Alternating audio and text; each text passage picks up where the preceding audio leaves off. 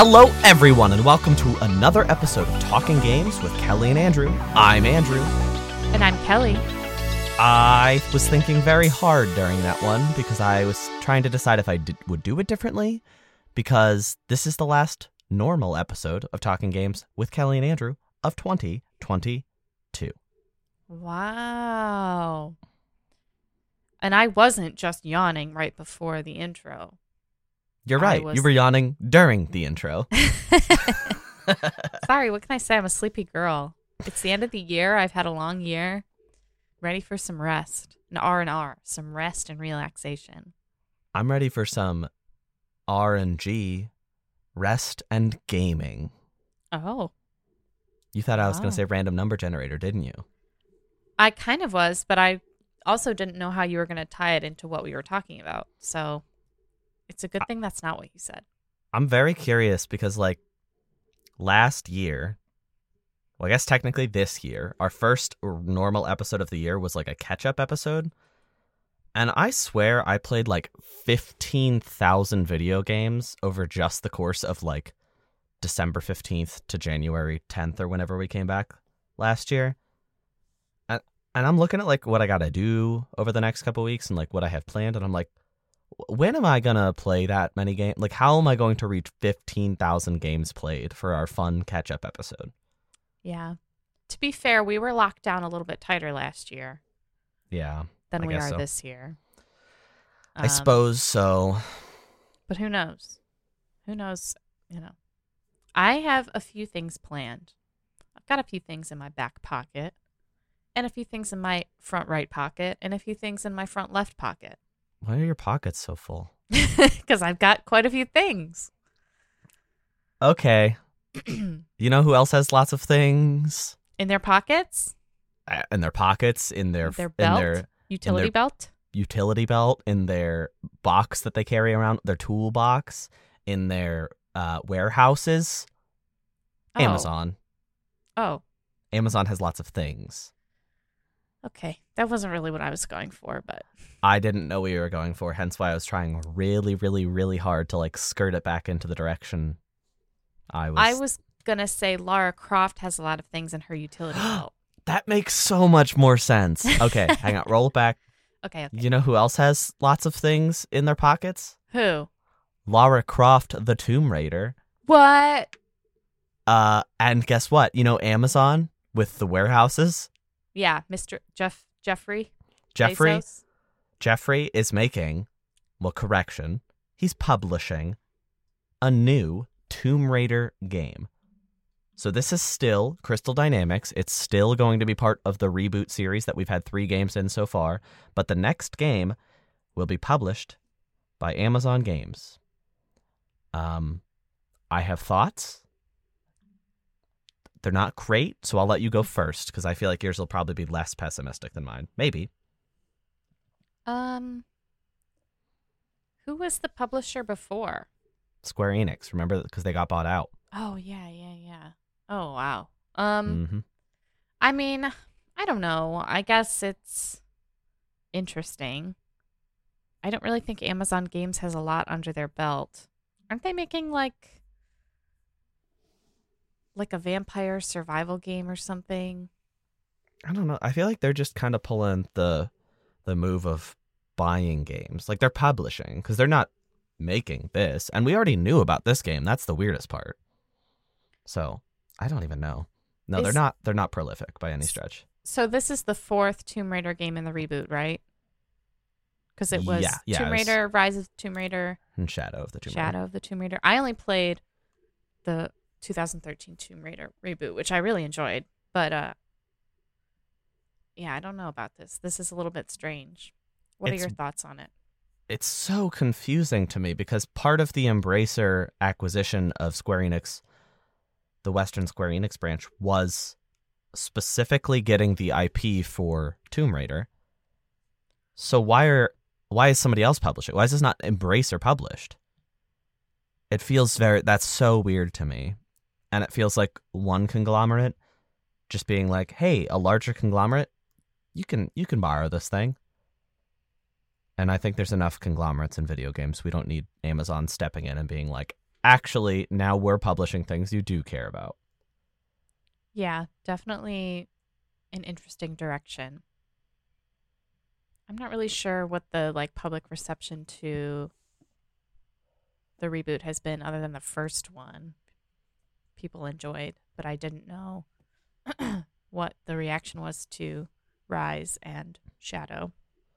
I know it sold drastically on Shadow. What the Hedgehog? Well, I know that Shadow the Hedgehog, the Tomb Raider. Shadow the Hedgehog of the Tomb Raider.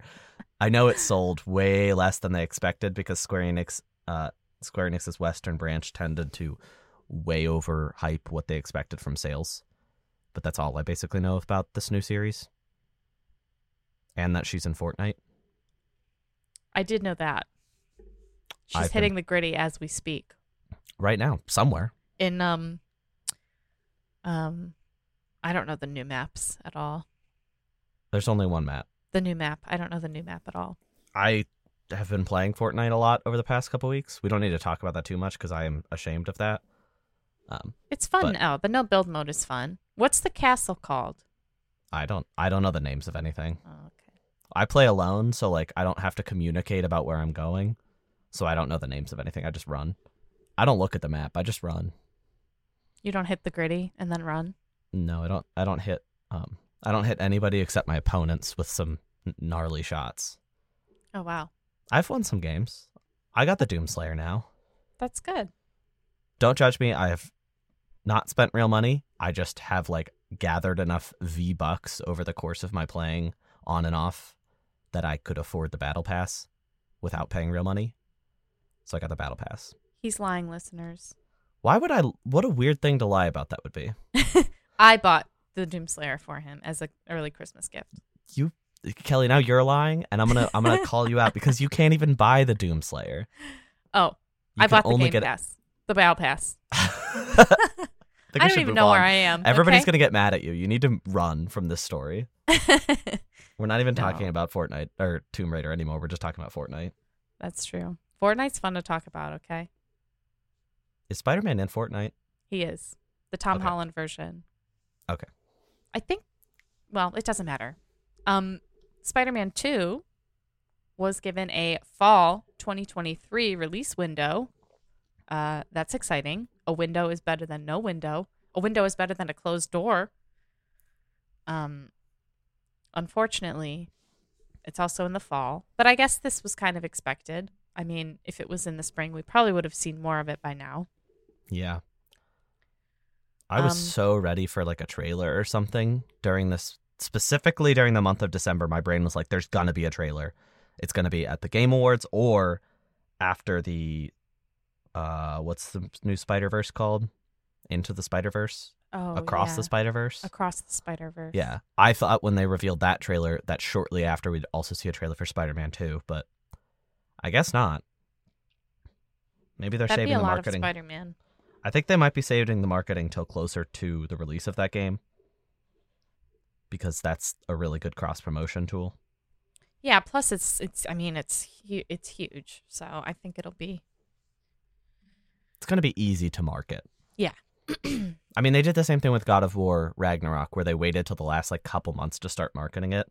Mm-hmm. And I thought that was super weird at the time. And then, I was like, maybe God of War is going to come out unfinished. And here it came out it's pretty finished. Yeah, I'd say it's got a nice little bow on it. It's got a nice bow on it, just like the present that Microsoft brought to Sony, wrapped, nice bow on top, ready to be given. Call of Duty subscription service offer. Microsoft went to PlayStation and said, if we acquire Activision and you don't fight, we will agree to include Call of Duty on your subscription service. So that would be PlayStation Plus Premium, I presume, or Extra. I don't know, just not the base one. And Sony turned it down. This is kind of an unfinished report. There's a lot of blurry details, and it's something we'll never truly know the nature of unless these documents come out in court. We talked a tiny bit about this last week because it was breaking minutes into, during our recording it started breaking, so I didn't want to give an unfinished report. But this is wild to me because Sony is so petty about the Activision acquisition, that they're like being offered a really nice deal, 10 years, presumably of Call of Duty included for free on PlayStation Plus, which would definitely pull people into, one, PlayStation Plus, and two, it would keep people in the ecosystem that maybe were thinking of leaving for Game Pass, which would include Call of Duty, obviously. But they turned it down, and I wonder if it's because they want the residuals from selling games, or if they're just like so angry that they're like, no, we're going to turn down every deal because we genuinely think you're going to lose this like court case against Sony and the FTC. Yeah. I imagine they don't want I imagine that it's like that. It is just a conflict of interest, so to speak. And they don't want anything to do with Microsoft right now. It's really peculiar. I don't know. The situation feels like it's been playing out for 50 years now. Yeah. I mean, I don't know if they could. Maybe they just don't see the financial through line. Even though having Call of Duty on Premium Plus or Premium would be like a huge boon for them. It's also I think people generally who play Call of Duty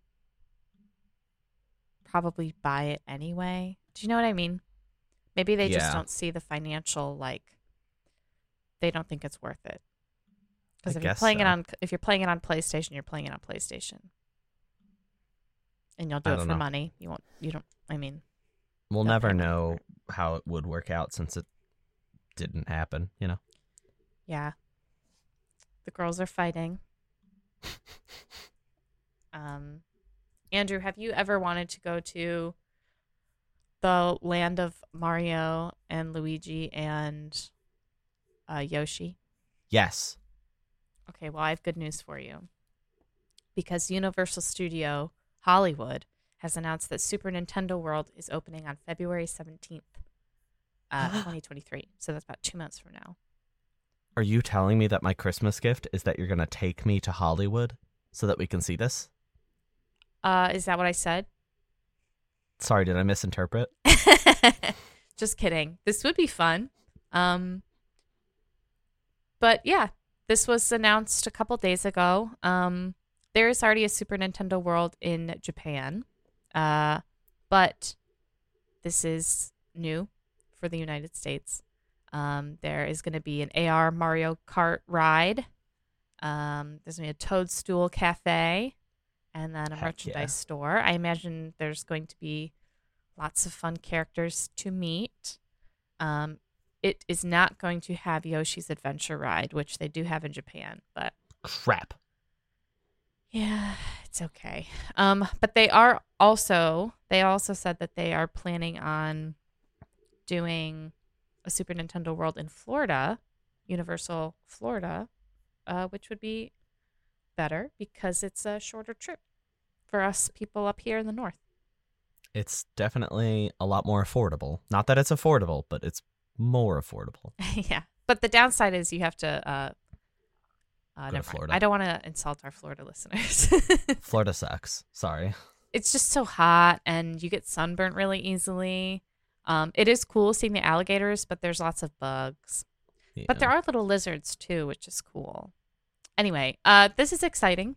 I would love to go someday. I'll go when it's in Florida. We'll go. We'll go as a team. Yeah, we'll expense it to the company. Credit card. To the company credit card. Can I get a company credit card and then just not pay for it because I'm not the company, I'm me? I think you might get in trouble with that, but I won't stop you. It's your right as an American to do whatever you want. Okay. Well, and then I'll go to jail for it. I'll open a company credit card and we'll figure it out. It's not like anybody else relies on us for publicity or sponsorship or anything. Yeah, certainly not any esports organizations out of Pittsburgh, right? No, none of the. I don't know any of those. Actually, I do. Oh. Have you ever heard of Sentry? Oh, yeah. Oh, I love those guys. Yeah. Right. You know them. You know Sentry.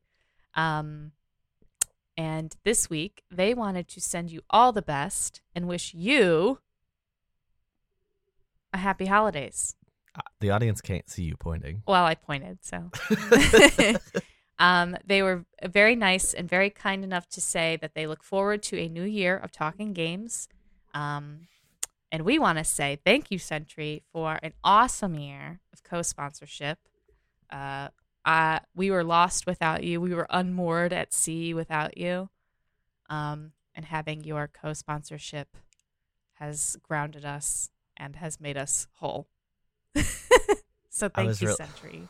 I really wanted you to lead into like a Sonic joke because that's all I tortured Sentry with those for the last, 6 months? Yeah, I'm sorry. I don't have any. I already made my one Sonic joke allotted for this episode, so. Yeah, that Shadow one was pretty funny. Sorry, Sentry, that we wasted our good Sonic joke on Tomb Raider and not you. But sorry, guys. Thank you, Sentry, from me as well. We both appreciate you greatly. I do more, but. Oh. Just kidding. Kelly, Sorry. here's the deal. Okay. 2023 is right around the corner. We're both I'm very excited. Are you very excited? Yeah. Why don't we take a minute, give the audience a treat, and have our 2022 Game of the Year special? I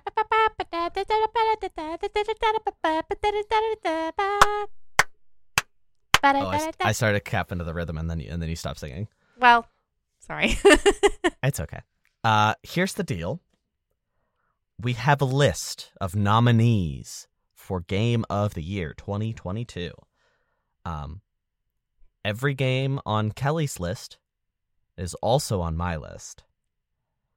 I have a couple more games than Kelly this year. It's a bit of an understatement.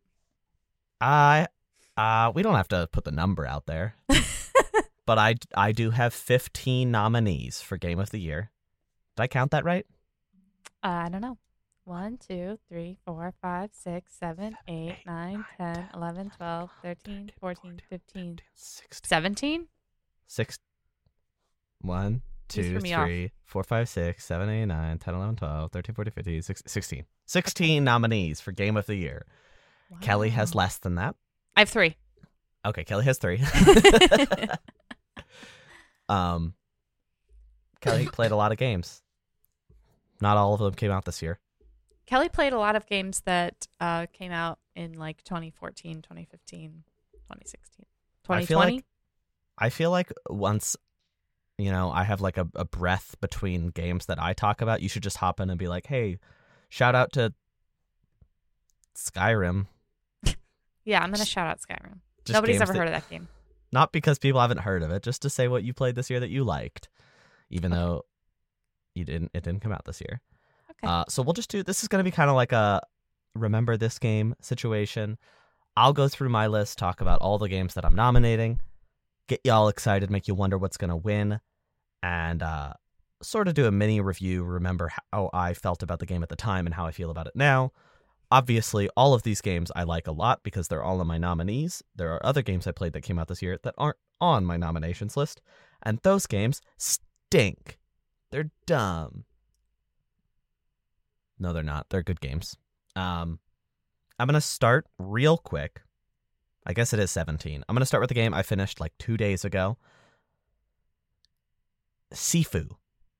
I have not talked about this game on the show because, I finished it 2 days ago. It is a third-person action game where you are a karate master who's looking to avenge your deceased father. So you're going after 5 members of this organization to kill them.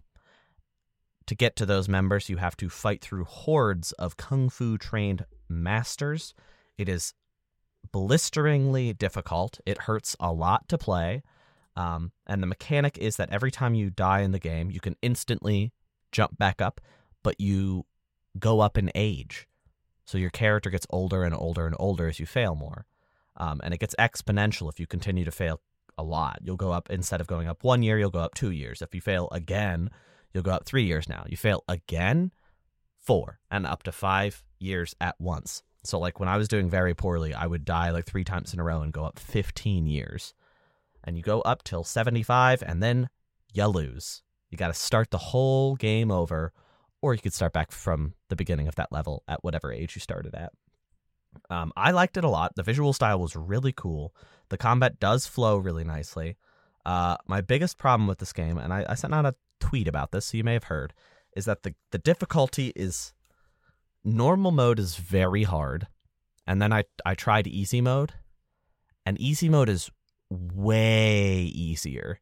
It gets rid of the like rising death count mechanic, so instead of it going up exponentially, it just only goes up at a rate of 1, which means you have essentially 70 or 50 tries through the game, and that's way too forgiving. And sometimes the enemy AI would just kind of stand there and let you beat them up. So I kind of wish there was like a more modular difficulty setting, like maybe like, oh, make parries a little easier, because I'm struggling with that specifically, because that was my biggest thing, is the parry mechanic is so unforgiving that I had a lot of trouble with it. And I turned down the difficulty and everything changed, not just the parrying. But I like the game a lot. Very much worth playing. I got it from my library. If you have a means of getting this game, perhaps temporarily, that is a really good way to play it. So that's my first nominee, Sifu. Wow. It wasn't on the list, so I guess I did have 17. Sorry, Kelly. That's okay. My second nominee for Game of the Year is Xenoblade Chronicles 3. I didn't know what to expect from this game. I don't like the second game very much, but I love the first, and I thought the remaster they did of the first game semi-recently, what was that, 2020? Yeah. That was really good. So I didn't know if I was going to enjoy this one, but I absolutely did. I thought that the combat was super fun. The world design is absolute peak. That's one of Monolith Soft's best things that they do. They work a lot on like Zelda games as well, doing open world design. So they definitely know what they're doing. The story, especially in the latter chunk, is incredible. I really did love this game, and I loved its characters. It's one of those games where like I probably will eventually forget most of the biggest plot beats, but I'll never forget like how I felt about those characters and the relationships that they had with each other.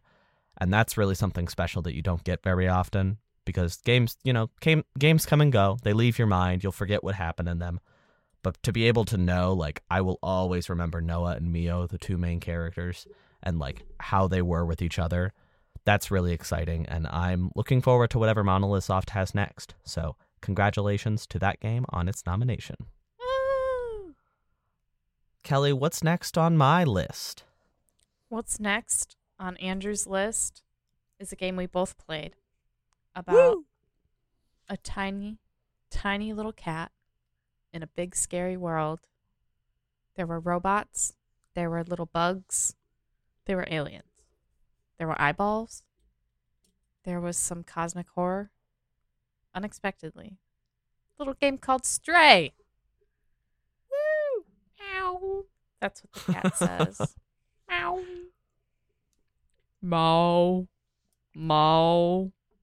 Now you sound like my cat when he's upset. Aw. This is how Cookie sounds when she's upset. She goes, ow. Ow. Now you sound like the cat from Stray. I loved Stray. Andrew, how did you feel about Stray? I really liked what they designed with it. I thought the world design was particularly good. The world that they had was so cohesive, and I really appreciated the art style. I thought the gameplay was like extremely straightforward, but that served what it was pretty well. It was less about the story and less about the gameplay and more about just like soaking in this incredibly ambient world. It feels like I was living in a lo-fi video for like 4 hours, if that makes sense. That's a really good way to describe it. And it's like a lo-fi synth wave, Yeah. Like the amount of neon that's like you're surrounded by neon, especially in the latter half. Like, this is not a spoiler, but Kelly, didn't you freaking love the second major city environment with all of the neon that you go to? Yes, I did. You know what I really liked about this game is I felt like it presented itself as sort of this like cyberpunkian, like, oh, you're a little cat in a big world, but then you play it and you get to certain sections and it's very like atmospheric. It's very spooky. It's like unexpectedly creepy, but it makes sense because you're a little cat. And it's like a lot of things would be scary to a little cat. I mean, a lot of things here would be scary to anybody, but it's Especially amplified to a because cat. you're a little tiny cat, you know? Yeah. And I love games that are like surprisingly scary. That's why I love Bloodborne. It's like you think you're in like werewolves in London and then all of a sudden it's like, no. Surprise. That's how I felt about Stray too. It was like, no, surprise. So I enjoyed Can we that. hack Bloodborne so the protagonist is actually the cat from Stray? Ugh, I wish. I'm sure it's possible. Those Bloodborne modders, they're not Determined really folk. modders, but they crack it and then they do all this weird stuff to it.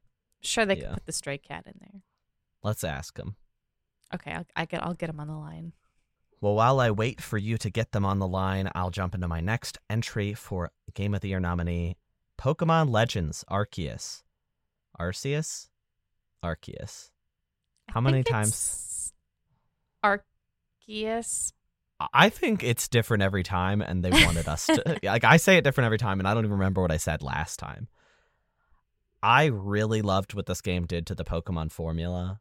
Don't get me wrong, I liked Scarlet quite a bit, but I think Legends just had something special for me specifically, because my favorite part of Pokemon is always filling the decks, and this game does that completely perfectly in a lot of ways. It's basically just a giant checklist game, and I think the world was really well made. It kind of came at a perfect time where this was what I was in the mood for, and that's why I acknowledge that maybe this game is... Maybe it's not as good as Scarlet Violet, and also maybe it's not perfect, but because of the time that it came out, it ended up serving me really well, and I love... This game feels nostalgic for me now, which is crazy. It's one of those games that feels nostalgic less than a year out. And it also is surprising because, like, this... I don't want to say anything bad about January video games in general, but a game like this getting shuffled to January instead of a November release date, it could be concerning. Like, is this... they put out Brilliant Diamond Shining Pearl as a holiday title, and then they push this to January, and I'm like, ooh, if you were more confident in Diamond and Pearl remakes, what is this game gonna be, you know? But I don't think that they thought too hard about that scheduling. I think it just happened to be January. So I loved this game. I really appreciated what it did for Pokemon. My biggest thing is I pray that they learn from the best parts of this game for what comes next. And I know I've said that a lot with like Scarlet Violet as well, but that's really how I feel about this game. I feel like it was an amazing start point. Did you did not finish this game, correct? You just played it? I just played it.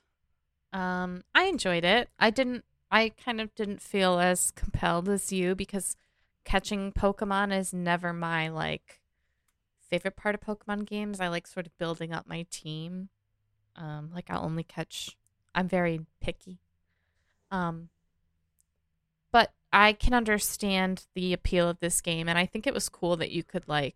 It just felt like a different arena because you get in and then you start exploring, and all of a sudden you're like running from Stantlers and stuff, or the Stantler equivalent, and or a bear. Yeah, or a bear. So it was kind of interesting, and it felt a little more... I won't say the writing felt more mature, but it felt like an elevated Pokemon game. Yeah. Not more mature, but like elevated. Good for the older crowd, such as myself, who's been playing Pokemon for a very long time. Don't give your age away. I'm 200,000 years old.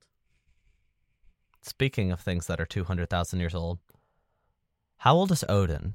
Can you Google that for me real quick while I'm talking? He's pretty old. I mean, he's like ageless, right? I don't know what that means, though. Oh God. How old is Odin? Give me a lot of answers. Okay, well, I'll start talking about my next entry while Kelly comes up with a definitive answer. My next entry is God of War Ragnarok. This game, I don't know how to talk about this game specifically. I liked it less than a lot of people.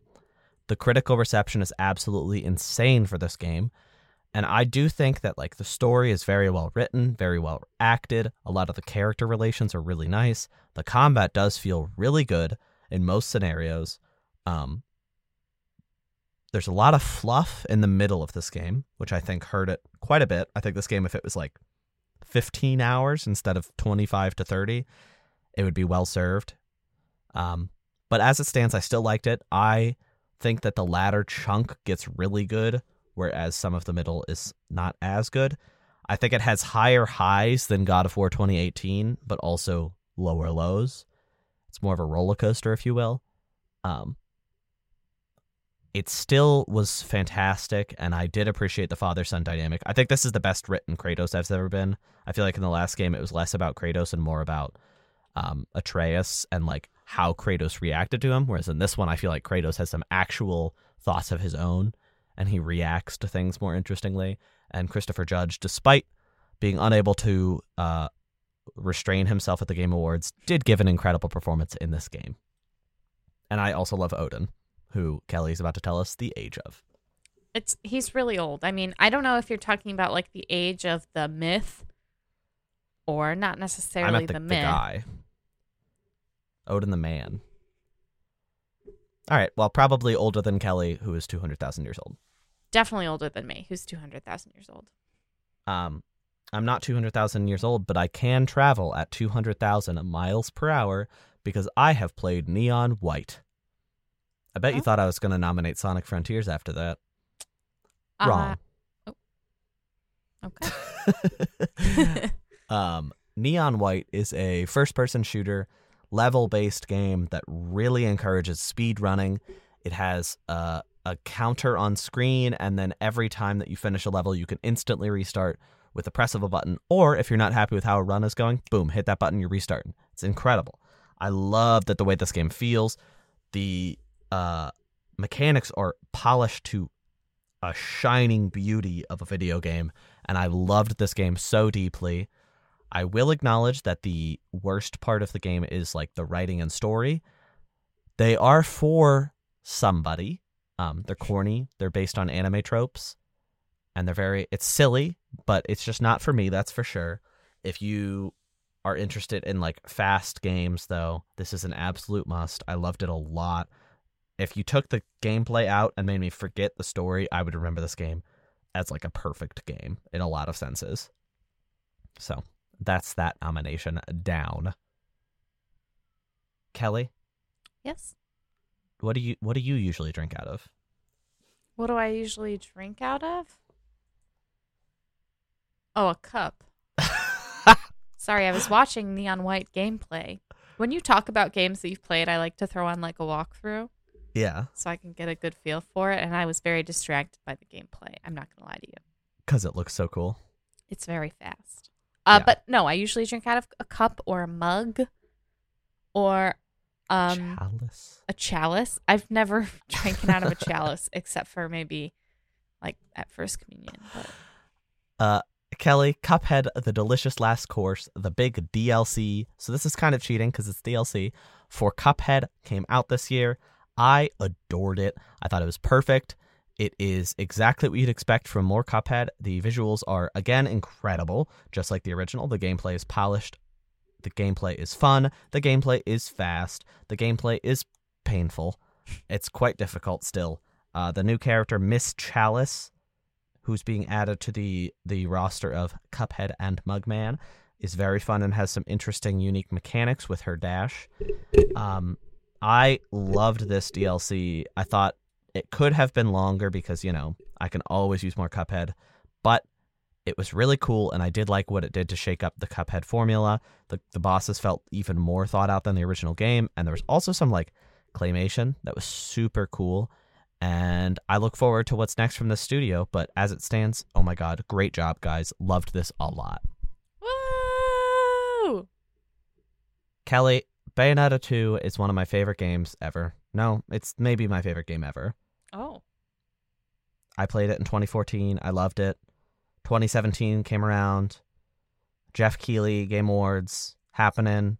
Reggie comes up on stage. Reggie says, "Hey, Jeff, here's the Bayonetta 1 and 2 port to the Switch." And everybody goes, "Woo!" And then he says, "Jeff, you're stupid if you think that's all I have." Oh, wow. Did he And say then that? He did say, he was like, "Do you really think I'm going to come all the way up here just to reveal one thing?" And then he revealed a teaser for Bayonetta 3, which we now know had not started development when they announced it yet. Ugh. Because we then waited 5 full years to actually get the game. And we did this October. We got Bayonetta 3. Definitely my most anticipated game of a long time. It lived up to my expectations almost completely, which, maybe that sounds like a bad thing, but my expectations were, oh my goodness, they were high. Extremely, extremely high. So the fact that this game achieved that was super exciting. I loved what they did, specifically because I've already talked about this game so extensively and really not that long ago. The one thing I want to point out is how much I love the demon summoning mechanic. So when you hold a trigger as Bayonetta, you start controlling just the demon. And then Bayonetta's doing like a little dance to control that demon in the foreground, but she's vulnerable, and you have to focus on both what the demon is doing to attack your enemies, this giant creature, and also making sure that enemies don't sneak up on Bayonetta and hurt you. That mechanic is super fun and was one of the most fun things I did in the game. There also is an accessory that you can equip to Bayonetta very late in the game that allows you to act independently from that demon. That mechanic just absolutely shakes the game up entirely and allows you to be brutally damaging and do insane things to the enemies.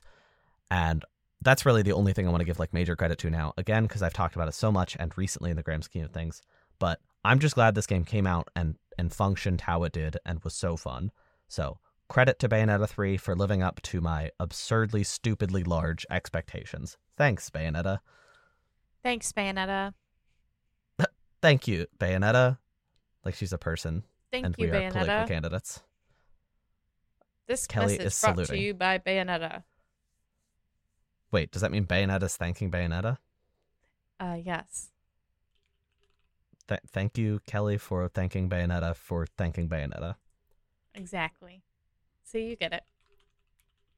My next nominee, I'm just going to slap an award, because we don't have awards on this show, like specific awards, but I'm going to slap an award on it for biggest surprise of 2022.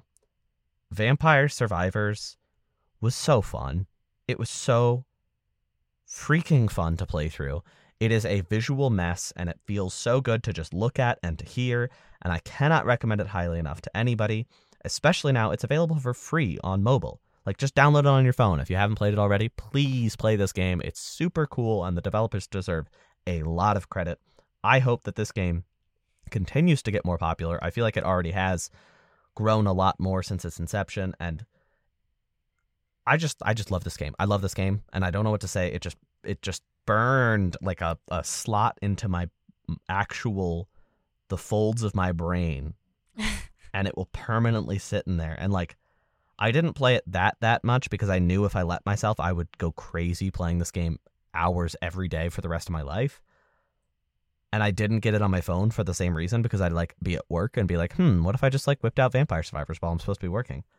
But as it stands, oh my God. This was like probably the worst review I'm doing of this entire episode, because I'm just saying, oh my God, a bunch and saying how cool it is. But it is so cool. Oh my God, guys. It's incredible. Please give this game a shot. If you want to play on console, it's free on Game Pass.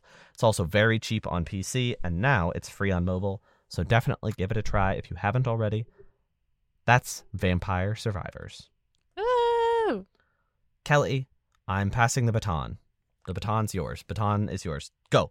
Oh, wow. Well, don't go fast, though, because we're not racing. Okay. So the baton analogy isn't really working. Okay. Gonna have to workshop that one. Gonna have to put it through training camp. Okay. I was wondering how you're getting back.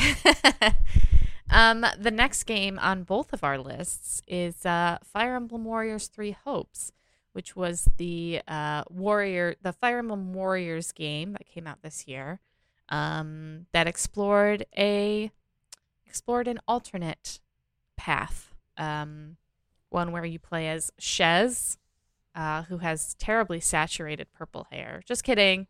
It's not that bad. It's not that bad. It's a joke. I love the purple. It would be nicer if it was like lavender. Can you imagine? That'd be so cute. It'd be nice if you could just choose. Yeah, nice. Yeah, I agree. But yeah, obviously this is a different direction for, well, it's not necessarily a different direction for Fire Emblem because there have been Warriors games before in the series, but the using the Three Houses cast was sort of interesting. Um, Obviously, a lot of divergences from canon, like in the story, so that's kind of cool. The gameplay is very fun. It's very quick. It took me a little while to get a handle on it, get the hang of it. But once you do, it's a lot of fun, and a little bit addicting because you're like, I can do this. I can do this. I can do this one now. But yeah, I enjoyed this game. I think it is, for me, who typically wouldn't go for this type of game, I ended up enjoying it a lot more than I thought I would.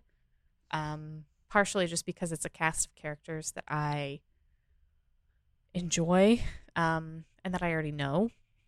So I think that helps. But yeah, Andrew, what did you think of Fire Emblem 3 Hopes? I agree with everything you said. I think the only thing that I'm different on is, like, you were explaining, like, oh, like, it took me a minute to, like, get into it, but ultimately I stuck to it because of the characters.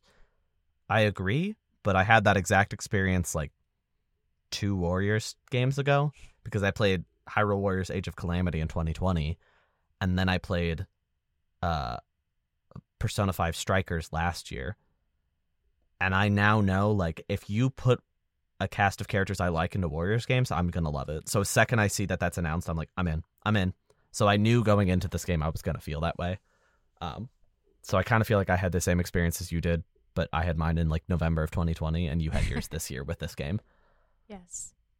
I really liked what it changed with the series, and I thought it was super cool. I also I think Shez was a better protagonist than Byleth, because they talk a lot more. Yeah. Have a personality. I ended up liking that character a lot, which is really cool considering I assumed they would be like a blank slate. So yeah, that's another nominee. Fire Emblem Warriors 3 Hopes. There's 3 of them. 1, 2, 3 all hopes. 3. I was less motivated to play it 3 times than the original game. Yeah, I don't think it did as much to make it interesting. Yeah, but even the original game, it can get kind of exhausting by the time you're, like, on your 3rd playthrough, which for me was the Black Eagles. I was kind of like, whew. Yeah, I wish there was a more streamlined way to replay. Yeah. So, my next entry is sort of another cheat, because Inscription did technically release last year, but I don't have a PC, and it released on console this year. I thought Inscription was an absolutely incredible, super special game. I don't want to say a lot. I'm going to leave this one pretty unspoken because I think this game is subversive in really interesting ways. If you must look stuff up, only look at, like, a basic trailer. Don't look at any long-form gameplay footage, and be careful even looking it up, because there's a lot to be spoiled and a lot of interesting stuff happens in this game. Play Inscription if you haven't. It's a card-based roguelite, but it's also so much more, and I don't want to say much more than that. But it is very high up on my list, and it is nominated for Game of the Year. So let it be let that be it. Let that be what convinces you to play Inscription if you haven't already. Kelly's so excited that she punched her microphone viciously. Yeah, you know me. I love to punch my microphone. Yeah. Other people who like to punch their microphone are the cast members of Triangle Strategy. I don't know. I don't get what I just did. I don't know what that bit was. I'm not sure either. Maybe they just like to punch, not necessarily punch the microphone. I mean, they use swords, but... Maybe they like to punch the... No, I really Triangle Strategy is a new tactics game. I'm sorry for cutting you off, Kelly. A new tactics game from the 2D HD team over at Square Enix. They release games like they're nothing. They just have games coming out every other week now, and they're all incredible somehow. I loved this game a lot. I thought that the story provided really meaningful choices, but not overwhelmingly so. It wasn't like there was a billion choices. It was just a couple paths here and there that were very different from each other. And honestly, as an adult with not a lot of time, I prefer that. I prefer being like, oh, I can, it's 2 choices. It's straightforward. I can just do one, do the other, and be done. Versus games that have like a billion, and I'm like, oh, I don't have time. But that's not a problem with this game. I loved the combat. I thought it was super well designed, and I loved like specifically the mechanics of like terrain were really well implemented in this game, and I loved what I experienced.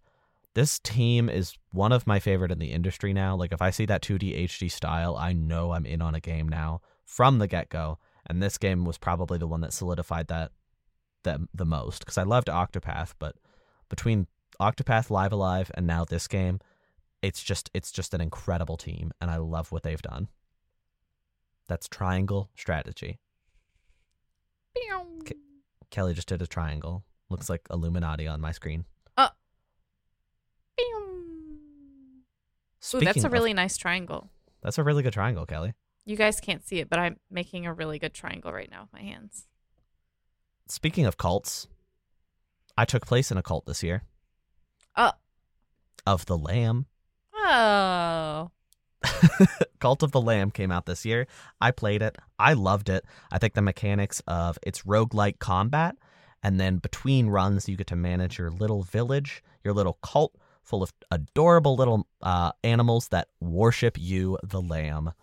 I can't recommend this game enough if you like roguelikes. I can't recommend this game enough if you like civilization management, even on a small scale. It is adorable to look at, but also kind of gross and scary, and I think that's the perfect combination. I loved this game. It was short for a roguelite, and I thought that served it well because it didn't overstay its welcome, and I really appreciated everything that I experienced in this game. My quote that I've said like a billion times in reviews and like things I've written is, this game is not a master of any trade. Like, it's a jack of all trades, master of none, but really good at the trades, you know? It's not a good quote. I don't know why I keep repeating it. Like, it's messy. That's Cult of the Lamb. Whoa! Next nominee. Sorry, I didn't mean to cut you off again. It's okay. The audience is going to send in like letters to me about cutting you off too much. My next nominee for Game of the Year 2022 is Kirby and the Forgotten Land. This game's adorable. It is a perfect transition into 3D for Kirby. It has a lot more, it has a lot akin to like 3D World, Super Mario 3D World. So it's like linear level designs, and I appreciate that a lot. I thought it was super fun, adorable to look at, really exciting evolution of Kirby, and I'm looking forward to whatever is next for this boy. I cannot wait, and I hope that they keep growing from here. You know what we talked about last time we talked about Kirby? No. Him being confused for Jigglypuff. Thank you, Jigglypuff. Thank you, Jigglypuff. You do a better impression. We'll let you have that one. Cut mine out. Cut it. Editor, cut it. Cut it. Editor, do not cut out my next nominee, that being Metal Hellsinger, which I also have not talked about on the show. I played this game after the Game Award. Wait, did I talk about this? No. Okay. I can't keep straight. I played this game last week. It's on Game Pass now. Well, it's always been on Game Pass, but now it's on Xbox One as well as Xbox Series X. So I played it finally. I loved this game. It's like a rhythm-based Doom. That's the only way I can describe it, is like take the idea of Doom, high-octane demon shooting, and combine it with a rhythm game, because you have to keep rhythm with your gunshots to increase the power and make sure that you are effective. I'm very bad at this game. So there is a mode that allows all of your shots to be on beat, so that when you start the game, you can kind of learn the ropes without losing horribly. I recommend that for new people, but it's such a perfect blend of two different formulas, and I was really happy with the game, start to finish. Also, Troy Baker's in it, and he does a pretty bad job, but that has nothing to do with it. Oh.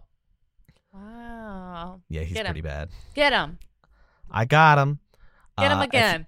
If you want some other bad voice performances in a good game, Stranger of Paradise, Final Fantasy Origin. I had to nominate this game. I had to nominate it. This game is the worst, but also the best. The story it's dumb. Jack, the main character's name is Jack.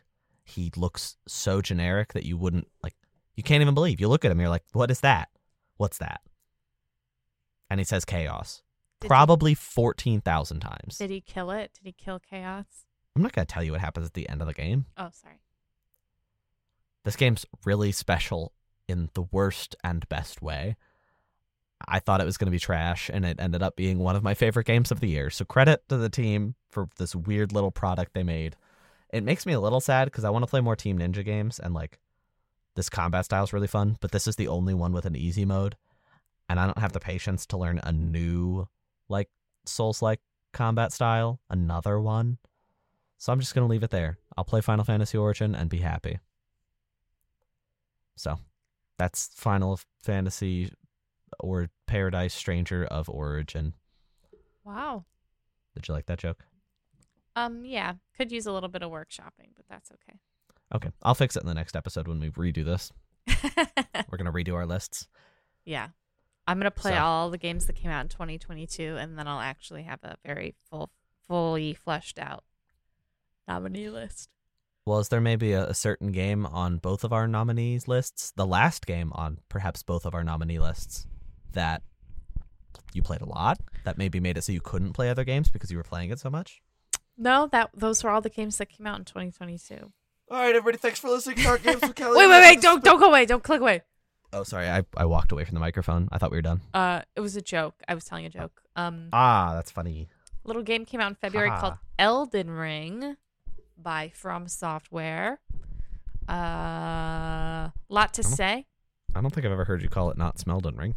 A lot has already been said by me, calling it Smelden Ring. Not because it smells, but because it's fun to say.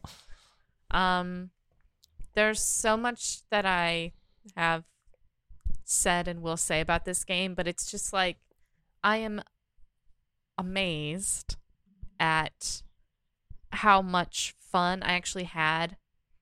Souls games are really, I mean, obviously, I don't have to say this, but they're difficult. And that's the point.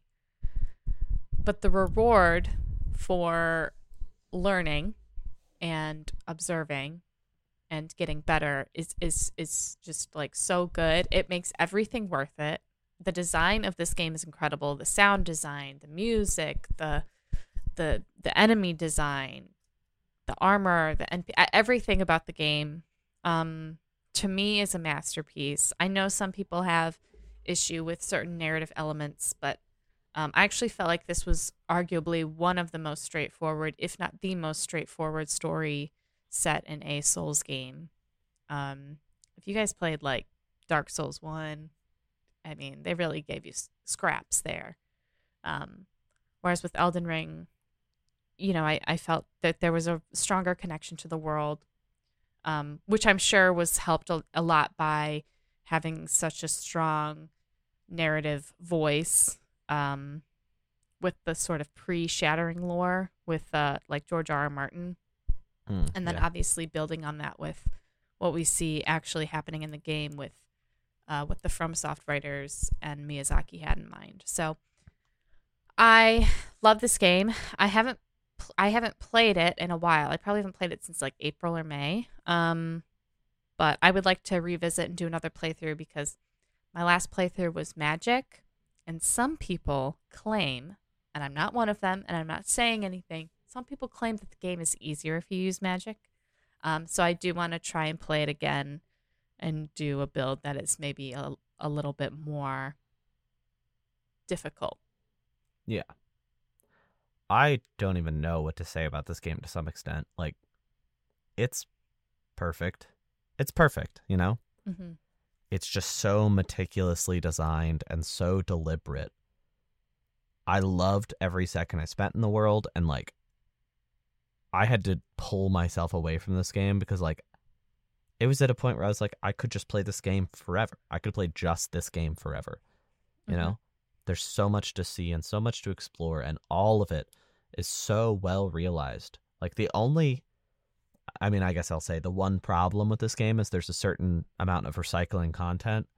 Yes. But even so, like, it's not so much recycling that it's like makes the game unplayable. It's just sometimes you'll walk into a boss chamber and be like, oh, I've seen you. Right. But it's not like frustration. It's not like bad. It's just, But there's so much original content that like it's not a big deal. Yeah. And I would add to that, I understand, because I have the same, like, not complaint, but I have the same criticism almost, that there is recycled bosses and recycled content, but they are always presented differently. Yeah. Like I think of like every Godskin fight that the game just like tortures you with.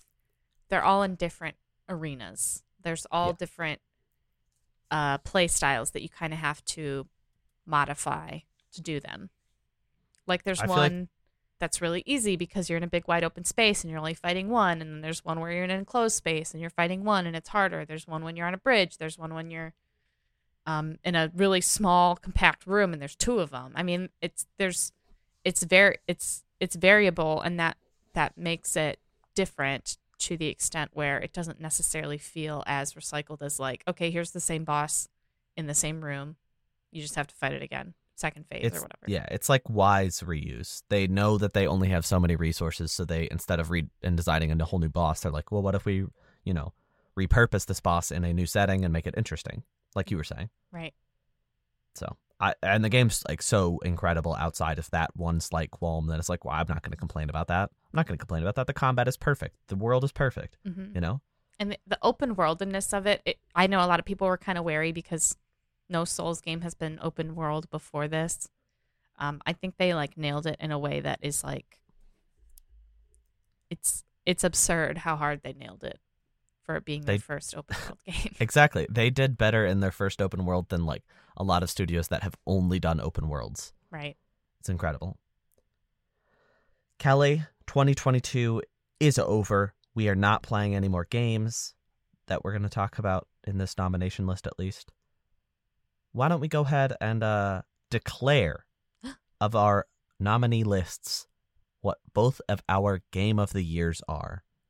Whoa! Should we say it on three? Like 1, 2, 3. Blah, blah, blah. Yeah. Let's do it. You count. Okay. 1, 2, 3. Elden Ring. Elden Ring. Yeah, it's Elden Ring. It's Elden. Of course, it's Elden Ring. How could it not be? Let's be serious. This is a really exciting game of the year time because the nominations are really cool and there's so many interesting games that came out this year. But the results of all of the Game of the Year awards are going to be very boring this year because it's going to be like Elden Ring, of course. What do you say? It's perfect. I really, if you didn't see this coming, well, I guess like Bayonetta 3 would probably be the one where everybody's like, well, maybe Andrew would pick that.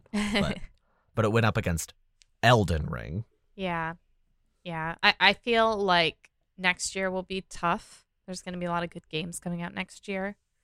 I felt like this year was not as tough because Elden Ring was such a strong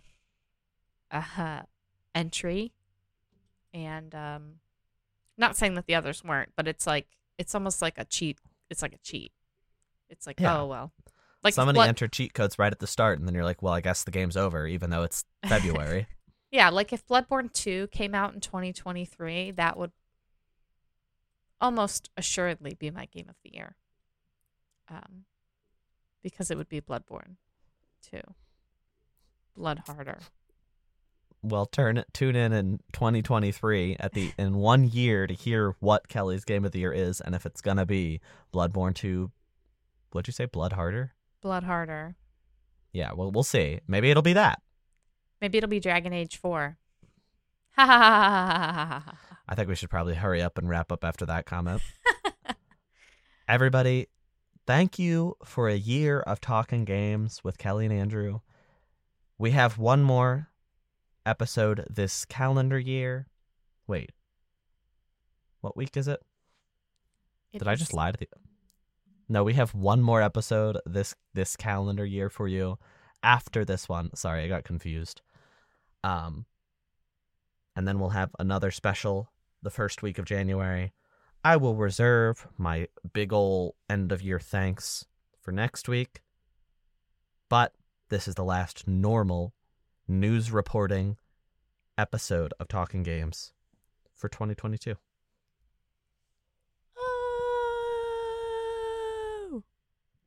That was Kelly wooing. Whoa! Congratulations to Elden To what? It's the end of the episode and I just completely flubbed my line and it's not even written down. Ying. Elden Ying. Congratulations to the official Talking Games with Kellie and Andrew Game of the Year, Elden Ring. It's exciting because both of us have the same one, so we can give it that like singular award. Woo! Congratulations, FromSoft. I know Miyazaki's a big fan of the show. Miyazaki, come on the show. I want to hear what you thought about that guy storming the stage. He was probably like, what's going on? I'm never coming back here. I don't speak English. What is he saying? I'm never coming back to the Game Awards for the rest of my life. Probably. That's probably what he said. Maybe. Anyway, thank you guys for listening. We'll see you next week for another special episode of Talking Games. I was waiting for Kellie to take over, so there was that long breathing pause. Hey, thanks for listening, everybody, to our last normal-esque episode this year. Excited to see you. Hope you have a happy holiday. Plural. And oh yeah, Merry Christmas if you celebrate that. Ho ho ho. Happy Hanukkah. Happy Kwanzaa. Happy New Year. Well, we'll do the New Year next week. Anyway, bye.